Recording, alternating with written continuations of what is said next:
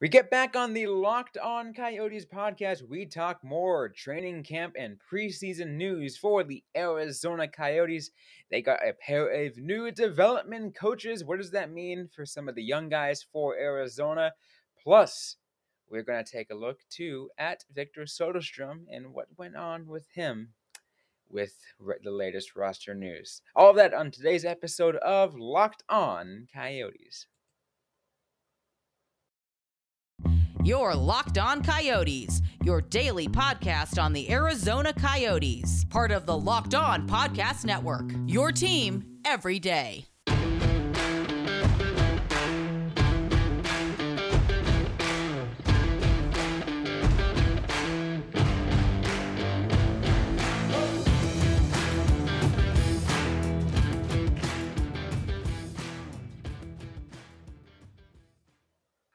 Welcome to the show, everybody. I'm Robin Leonio. That's Carl Pavlak. Right beside me on today's episode of Locked On Coyotes. I want to thank everyone for making this show your first listen every day. We are free and available on all platforms, including on YouTube. We got a great show for you guys today. We are talking some, more training camp news, preseason news for the Arizona Coyotes. They got a pair of new development coaches, Carl. And that was just announced on Monday afternoon, where they got new development coaches. So it doesn't really affect the the game, but it does make a difference. The fact that they got a new pair of, because development, right? That's what the Coyotes are focusing on. Yeah, I mean, especially right now, like these are probably some of the most important coaching hires that the Coyotes can make.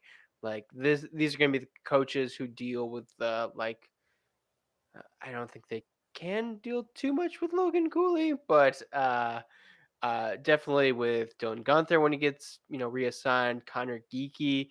Like these are the guys who are going to be putting in all that unseen work that takes a player from prospect to NHL player. Absolutely. So the two coaches that were hired were Curtis Foster and Jeff Shantz, and these are players. These are coaches that are going to be working under the director of player development, which is Lee Stepniak. So, like pretty much what you said, these are the players that are going to be pretty much kind of just like, making sure that the guys, who get sent prospects kind of develop in the way that they're hoping. Yeah, and these are guys who have experience dealing with younger players. I'm seeing that Foster was the Oshawa Generals part of the coaching staff, and the other player, Shantz, looks like he has spent some time with the Canadian Sport School Hockey League's Edge School under 15 prep team. That is definitely something that the Coyotes need. They need a coach who can talk to the younger players, like speak to them on their language, because every new generation of hockey player, like you need to be able to connect with them in a way that you didn't necessarily connect with a player of the previous generation the same way. Absolutely, and I think that's one of the reasons I really like what the Coyotes are doing, and kind of like this direction, right? And they're focusing on the young players as much as they can. I'm like, yeah, you can go ahead and hire a coach, and focus on coaches who will help the veterans. But what's that really gonna accomplish when a good 75% of your team are under the age of 25? Yeah. And I mean, it should definitely be noted that the Coyotes, started this from the top. Andre Torini is a former juniors coach. He's never coached in the NHL before, but he has experience with the kind of players that Bill Armstrong is going to be drafting. We saw that earlier when we discussed, like Connor Geeky going back to juniors and making sure that he's getting that experience, and why that was such a big thing for Dylan Guenther the year prior. Like the Coyotes seem to understand that development is going to be key, which it's great to see them kind of go into this mindset and kind of put forth that and kind of put that out there, both that they're doing it and they're making sure that fans are aware of what they're doing. Yeah, too, and I think that's that's the really important thing, and it's awesome to see it. They're awesome to see them focusing the young guys, and it's you know makes me hope that the future of the Coyotes is in good hands.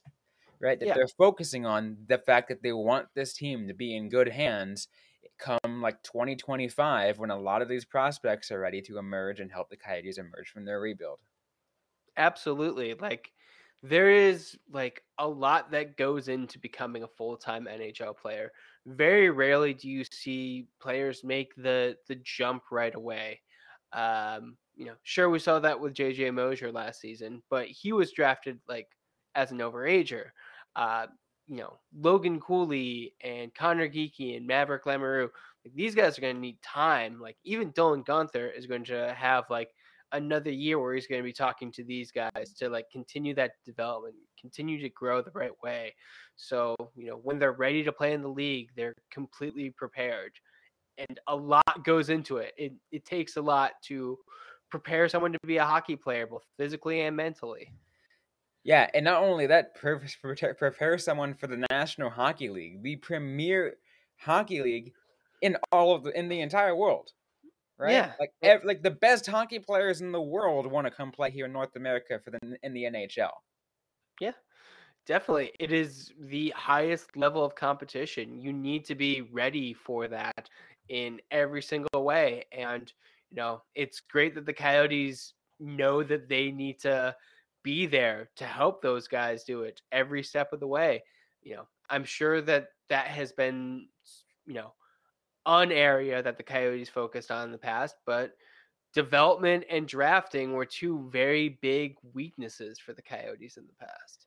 Uh, it's still early, but it seems like that's not going to be the case, hopefully.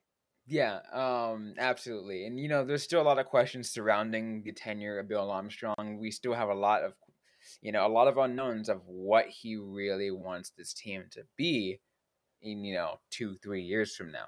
Like, Yeah. I mean, obviously he wants it to be a physical team, but does he really want that, or is it kind of just like maybe just like smoke and mirrors? Because like maybe maybe he wants these just because like some skill that these players have, or that, and they just happen to be these bigger guys. Who knows? Yeah.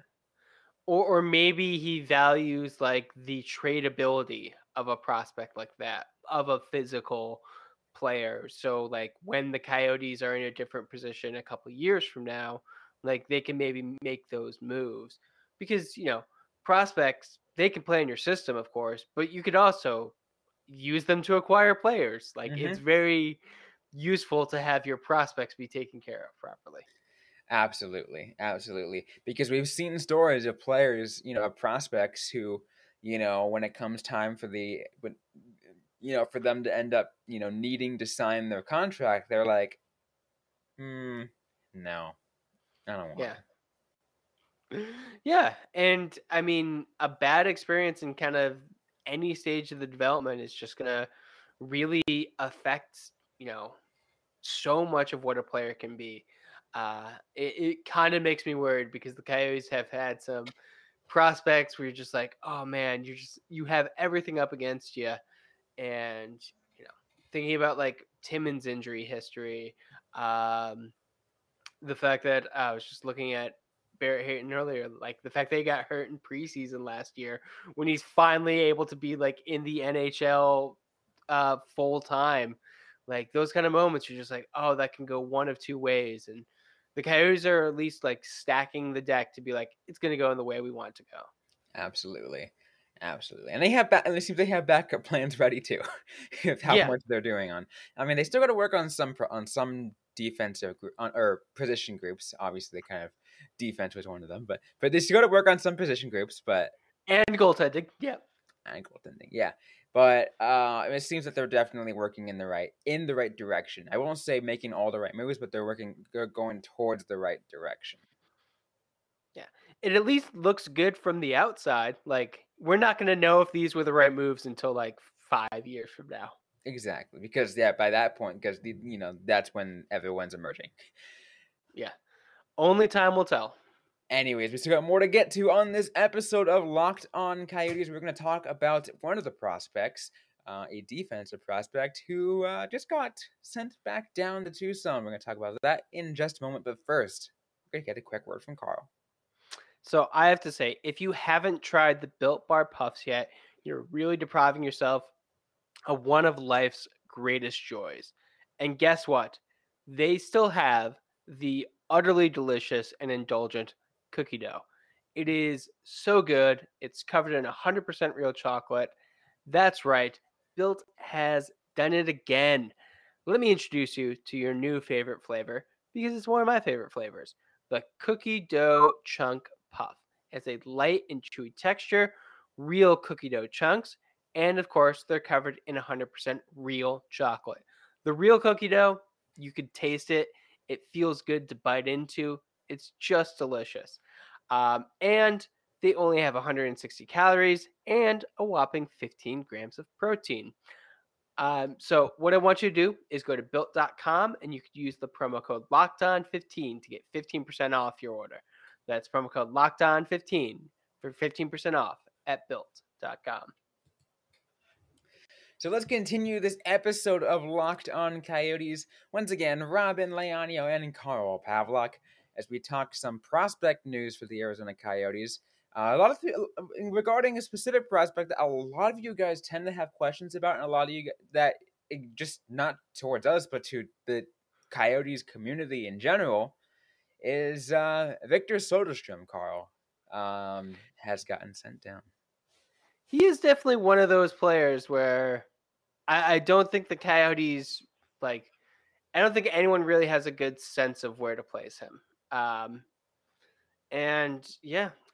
saw one person who was very disappointed in this. The fact that we have been talking about the Coyotes blue line this entire preseason and during the offseason just being so full of people, I was not at all surprised.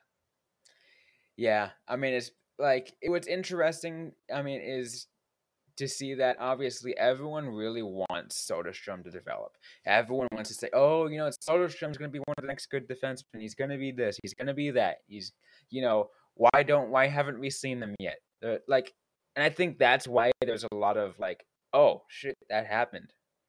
Yeah. Yeah. I do definitely think that there is some impatience around Victor Soderstrom. I don't necessarily think that's earned. He's still only 21 years old. He is still very young, much younger than we would expect him to be. Unfortunately, COVID-19 and just everything has messed with his development. So that hasn't been fun to watch from the outset. Yeah. But I will say, I do think, even though the Roadrunners the last couple years were not great, I think he's still in good hands being in Tucson. I mean, yeah, he doesn't have Jay Verde in the last couple years this time around, and it's going to be Steve Potvin, as the main man behind the bench. But I've told you my criticisms about him. I still think he's a good coach. I still think he's a good guy, but I still have a lot of, other thoughts. Sure. But what I'm saying is the Soderstrom is still in good hands being down in Tucson. Yeah. The Tucson Roadrunners are about to enter their first season under a new head coach. That leads to plenty of questions. Like you said, they have not been great this past couple seasons, but it does really seem like Bill Armstrong and the Coyotes organization, they're putting their weight behind him. They didn't make a change when it came to a head coach. That to me kind of speaks that with them being hey, we're confident with you having arguably our best defensive prospect still. And yeah, that is definitely a position that is going to be very important in the coming year, where we're looking at, potentially Jacob Chychrun and Shane Gostisbehere being traded at some point. Absolutely. And I think it's going to be an important thing. Not only that, but, just to make sure he is developed to what the Coyotes want him to see. And it's a good thing that, John Ferguson Jr. in his second year as assistant GM is going to be able to pay attention to that. Yeah, absolutely. It is definitely one of those things where he does have some competition. I know we discussed this. I would not be too surprised if Yanis Mosier doesn't start the season with the Mhm. Roadrunners just because he doesn't have to clear waivers, Nah, which, and he impressed last year. Like, yeah, he really looked good with the Coyotes last year.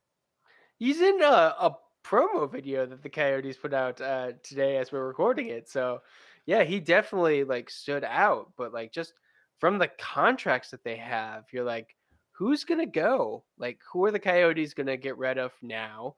And then once Chikrin and Gostisbehere go, like what at the trade deadline, maybe earlier for Chikrin.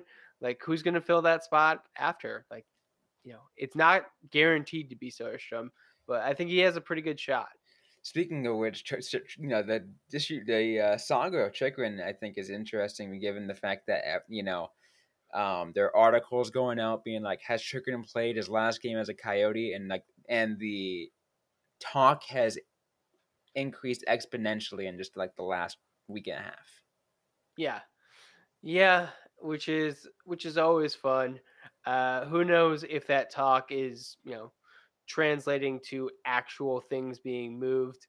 I do think people are starting to notice the fact that Jacob Chikrin does sustain a fair amount of injuries. Mm-hmm. So maybe best to get that deal done right away. I know there was a story too that said that the Coyotes rejected a trade offer. I think it was from Edmonton. Obviously, don't quote me on that. And don't even quote me on the fact that they did it, because I think it's just like talk.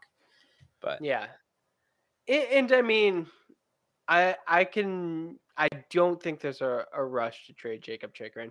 I don't think there should be a rush to trade Jacob Chikrin. I said the thing about his injury history, and it is, definitely something where I would rather he be traded before he's hurt again, but I'd rather he not get hurt again at all.